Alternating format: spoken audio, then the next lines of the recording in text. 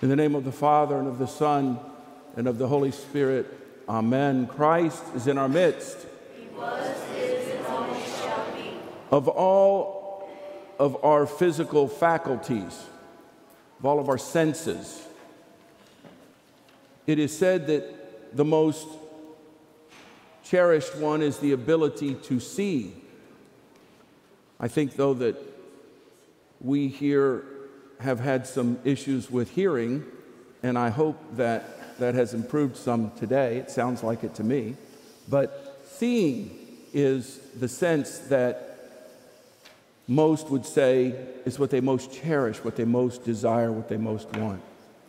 Even losing our hearing or our ability to speak or even our mobility, it is sight. Today, around us, there are so many who see with their eyes, but their hearts are blind. And this is the message of the gospel, of course. As our Lord himself said on many occasions, and he said this in Mark chapter 8, verse 18, having eyes, they do not see. And he was speaking not only to those who were around him at the time, the Pharisees and the scribes, and those who heard for hundreds and hundreds of years through the prophets about the Messiah, and he was there in front of them and spoke to them and was active among them, raised people from the dead, gave hearing to the deaf and sight to the blind, yet they did not see him. How many of you have been to the Grand Canyon before? I went many years ago, and it's been so long that I've forgotten somewhat what it looks like in person, but still in my memory. And this was 40, 50 years ago when we went. It's such a beautiful sight. There's a story I read about a tourist who went to the Grand Canyon and said to the guard that was there as they drove up, "Where's the golf course around here? Where can I go golf?" And he was told, "There isn't any golf course around here. Just look around." Here this man was in the presence of the most beautiful and awesome sight, the Grand Canyon, with all its colors and its distinctions and its depth and all the things in the Grand Canyon. Those of you who've been there know what I'm speaking about. And yet, he saw nothing. All he saw was what his mind and what he wanted to see, which was a golf course somewhere around. Having eyes, he saw not. Elizabeth Barrett Browning, an English poet, said, "Earth's crammed with heaven, and every common bush of fire with God. But only he who sees takes off his shoes. The rest sit around and pluck blackberries. Only he who sees takes off his shoes." The trouble today is that while we are not physically blind, we are spiritually so.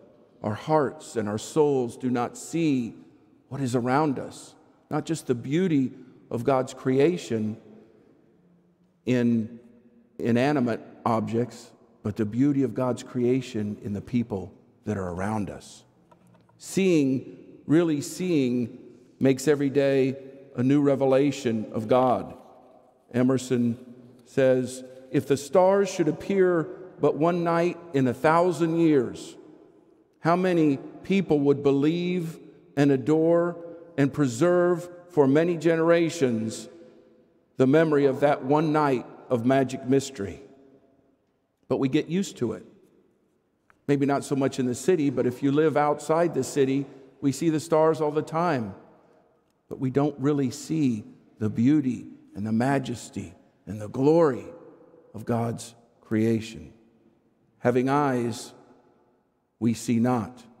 And like the blind man in today's gospel lesson, we too, even though we may physically be able to see, all of us have impaired vision of the heart and the soul.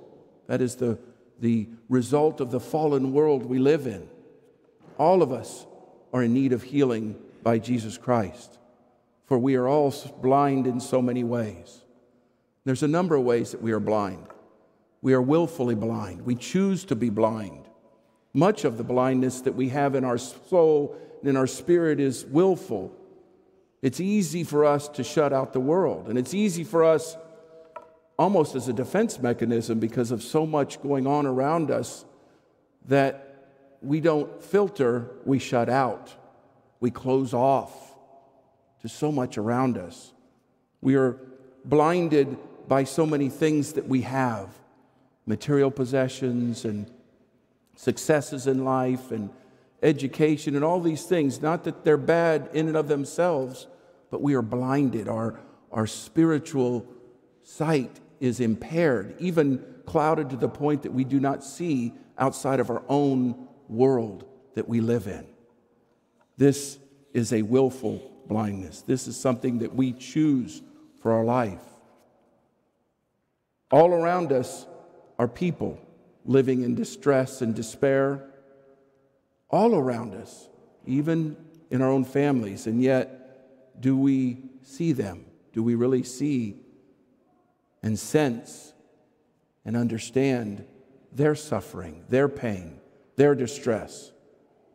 Even more than the man that we heard about in today's gospel. Even more than this man who had been blind for many years. We must seek the healing from the Lord and call out just as he did, Lord Jesus Christ, have mercy on me. We need our Lord to restore the sight of our souls, the sight of our lives, so that we can see those around us. And then there are other kinds of blindness that we suffer from. We refuse even to see the image of God that abides in every person around us. All of us are created in his image and in his likeness. And yet, how do we look upon God when we look upon our brother or our sister? Those who we know, those who we do not know, those who we may not like. But that is God. He is in each and every one of us. We are made and created in his image and likeness. We think oftentimes that we possess the truth, and we reject the point of view of others. Father Anthony Coniera says, some of us are blind to the things that are close to us. We can see only what lies in the distance. We are far-sighted. We can easily see our neighbor's sins, but not our own.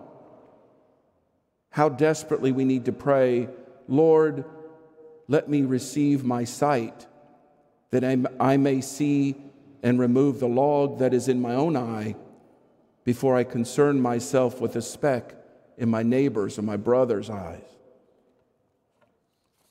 We see what we want to see. We hear, but we do not see. How much we need to pray, just as this man who cried out, Lord, let me receive my sight, that as I work to serve others, I may not be blind to the needs of my loved ones. And then we have spiritual blindness, willful blindness, blindness of other things around us, seeing God in others, and then spiritual blindness, not seeing God at all, not just in other people and other people, persons around us, but in nothing around us, nothing at all.